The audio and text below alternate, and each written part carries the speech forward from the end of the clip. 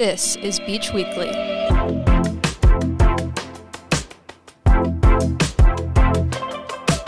You're listening to Season 11, Episode 15 of Beach Weekly, a podcast created and produced by Long Beach State's student-run newspaper, The Daily 49er. It's Monday, December 4th, and we're here with you on your walk to class, giving you the news you need to start your week. I'm your host, Leigh Madrigal. Thanks for tuning in to the last episode of the semester. Keep listening to learn more about Not Alone at the Beach, the collapse of Hamas and Israel's ceasefire, and more. We'll start with campus news. The beginning of the fall semester until Thanksgiving break is referred to as the red zone on college campuses, a time when half of the year's sexual assaults take place. An organization on campus called Not Alone at the Beach works to bring attention to power-based harassment on campus like stalking, abuse, and violence. The group also puts a large emphasis on providing support to victims, teaching prevention methods, and offering sexual education. The organization offers campus confidential advocates, who are people that students can talk to about their situations in a private, non-judgmental space.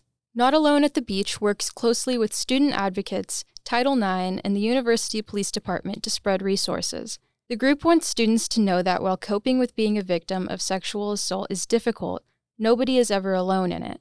There are always resources and people to talk to. The group's booth can often be found in front of the Hall of Science on Tuesdays, where they inform students on their upcoming workshops and events. Now we'll move on to what's happening in Long Beach.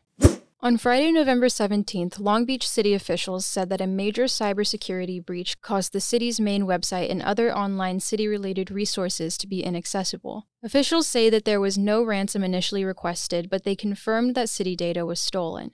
At this time, they don't know what kind of data or how much was taken, but it could include information like credit card info or social security numbers.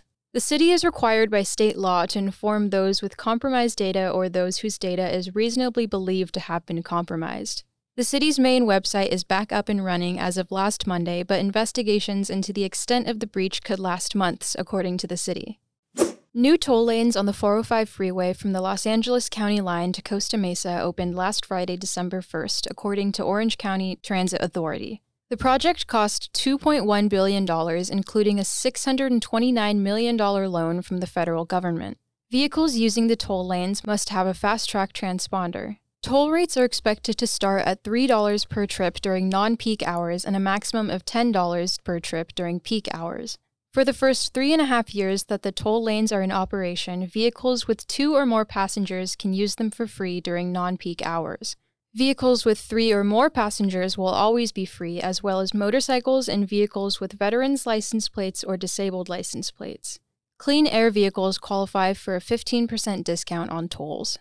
Now, national news.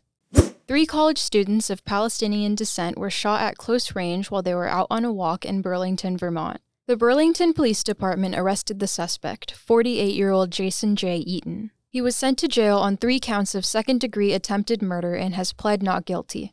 The 3 men had decided to spend their Thanksgiving break visiting one of their relatives in Vermont. While they were out on a walk, Eaton allegedly confronted them with a handgun without making any comments, according to police. The victims were wearing traditional Palestinian attire and speaking in a mix of English and Arabic when they were approached. 2 were shot in the torso, and 1 was hit on the lower half of his body. All 3 of them were taken to the University of Vermont Medical Center for treatment following the shooting. The incident is being investigated as a possible hate crime. There is not enough evidence yet to support that the shooting was an actual hate crime, but Vermont's state attorney said that the incident was still a hateful act.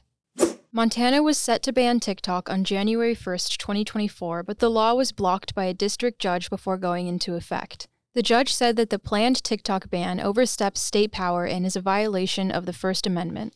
In defense of the law, Montana claims that the ban was going to protect consumers in the state from a national security threat that was never actually proven with evidence. But Montana's legislator and other officials believe that the ban was introduced because of China's involvement in TikTok. TikTok sued Montana last May because the company viewed the ban as a violation of free speech. The current ruling is preliminary, and a trial followed by an ultimate decision is expected for next year. Nearly all Democrats and over 100 Republicans within the House of Representatives voted overwhelmingly to expel New York Republican George Santos from Congress. Santos has allegedly been indicted on 23 criminal charges, including wire fraud, money laundering, false statements to Congress, conspiracy, and more. He has also stolen money from public funds, lied about playing volleyball in college, lied about being Jewish, and is wanted in Brazil for check fraud.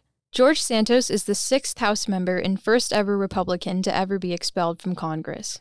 In international news, the temporary ceasefire in the Israel-Hamas war was extended 3 days past its original 4-day-long pause before attacks resumed on its 7th day. The ceasefire had allowed for 100 hostages to be released by Hamas and 250 Palestinians to be released by Israel.